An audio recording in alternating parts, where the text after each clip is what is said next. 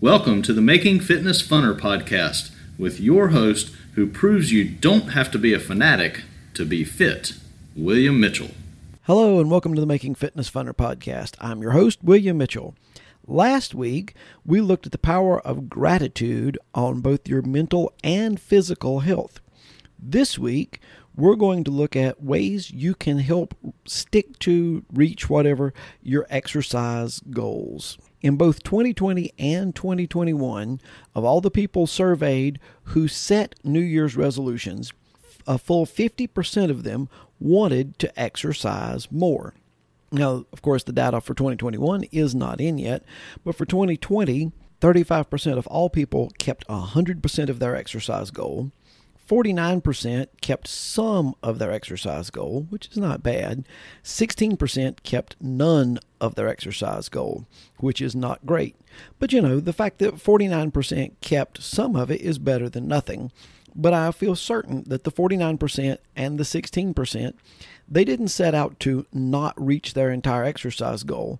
So what we're going to do is we're going to talk about some things that might help these people and you, if you are in that situation, to reach your exercise goals. Now, first we have to look at what groups you're in, because when it comes to behavioral change, and some people say 5, some people 6, there's really about 5 stages. One is the pre-contemplation stage. Now, if someone's in the pre-contemplation stage, that means they're not even thinking about it. They don't want to exercise. They don't see any reason for it. They've got their excuses for exercise or whatever. So those are not the people that we're talking to. Then you've got the people in the contemplation stage. They're thinking about it. They're not doing anything about it yet, but they're thinking, maybe I really ought to exercise a little more. Next are the people in the preparation stage. They're not just thinking about doing some exercise. They're actually making some plans to do some exercise. Then there's the people in the activity stage.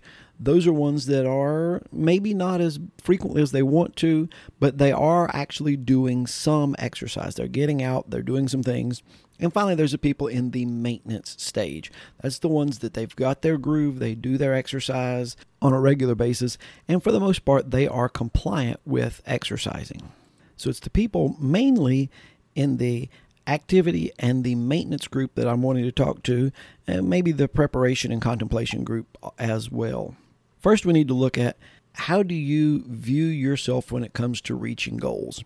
If you have what they call a high self-efficacy, that means normally you can set a goal and you're internally motivated enough to get out and do what it takes to get the goals.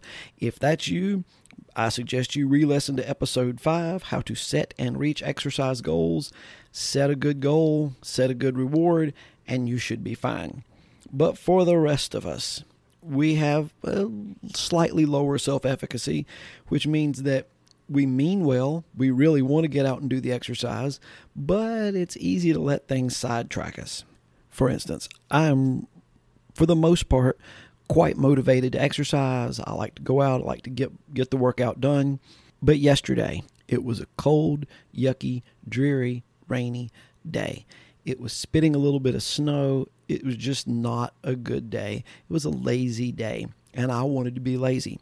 So I sent a text out to my exercise group saying, hey, I'm going to be here. We'll do the exercise if you want to, but if you want to take the day off, well, some people responded, well, we could take the day off. One of my exercise partners, they were like, I really need to exercise. And I thought, I really need to exercise too. I was kind of hoping for something a little easier, but I knew that I needed to exercise. So they came over, we did the exercise. Had it not been for them, I probably would have just gone for about a 1-mile walk and maybe burned 100 calories, not gotten my heart rate up. As it was, I did a high-intensity interval workout, which was something I enjoyed doing after I got started, burned about 300 calories, got the heart rate going, had some better cardiorespiratory benefits from it. So what does this tell you? Accountability partners are crucial to meeting and keeping your exercise goals for most people. So what is an accountability partner?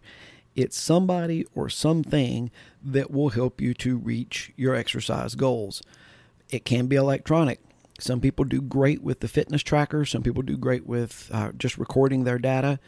My wife has a fitness tracker that set a goal for 8,000 steps.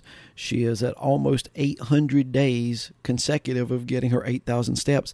And it's not because she really wants to get to 8,000 steps every day, but it's because that little electronic device gives her the accountability that it'll know if she didn't do it, and then she'd have to start over and have wasted a 800-day streak. It can be real but not a person. For instance, my dog will remind me when it's time to go for a run. He loves to go out and run for a couple of miles, and if he hears the word run, he goes crazy. So he wants me to take him out for a run, and he will beg until I give in, even if I'm not really motivated to go that day. So it's a tremendous accountability partner.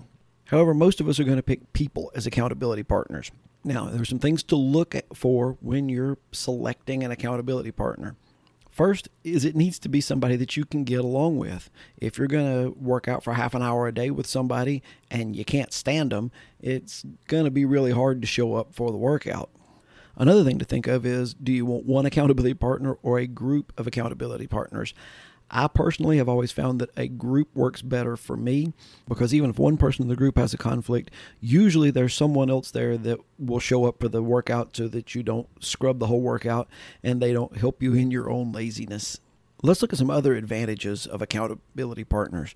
One thing is it gets some variety because not everybody likes to do the exact same workout.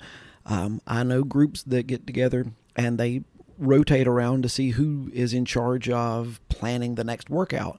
So if you're not specifically training for one particular thing, that's a great way to add some variety to your workouts and keep things mixed up a little bit. Another good thing of accountability partners or working out in a group or at least more than one person, especially if you're going to do something outside, is safety. We've all heard the old adage, there's safety in numbers, and that's because it's true. When you're exercising by yourself, there's all kinds of things that could happen. You could get sick, you could get injured, you could get accosted by an unfriendly person, you could get accosted by an unfriendly animal. And all of those situations are going to have a much better outcome if there's more than just one person involved. Another thing about working out with a group of people or with at least an exercise accountability partner is the encouragement you get. You always get just a little bit better of a workout. You can walk a little farther, run a little farther, lift a little more, do whatever. You can always do just a little bit more whenever somebody else is with you. And part of it's because they keep your mind off of it. You're talking back and forth and you're not concentrating on the fact that you are exercising. And part of it is just a sense of camaraderie and competition. You don't want to be the first one that quits every time, especially if you're pretty evenly matched with the other person. So you'll walk a little longer, you'll lift a little more, you'll do whatever just to keep yourself from looking bad. So bottom line, if you want to reach your exercise goals and maybe exceed your exercise goals, an accountability partner is a great idea. It can be a virtual accountability partner, and that can either be one of the fitness trackers that you track what you've been doing and keep up with your goals. It can be a person that doesn't live close to you that you communicate with on a daily or weekly basis, and you talk with them about what you've done for your fitness goals. It can be a personal trainer. Every time you go in for a session, of course, they're going to ask you how you did on your accountability goals. It can be a four-footed friend. Your dog can make sure that it wants to go for a run and it needs to get exercised, so you need to take it for exercise. Or it can be just a friend or some acquaintances or a group of friends that you do workouts with on a regular basis. Any variety of an accountability partner will improve your workouts and make your workouts just a little funner, which would make your fitness funner, which is the purpose of this podcast. That's going to do it for this week.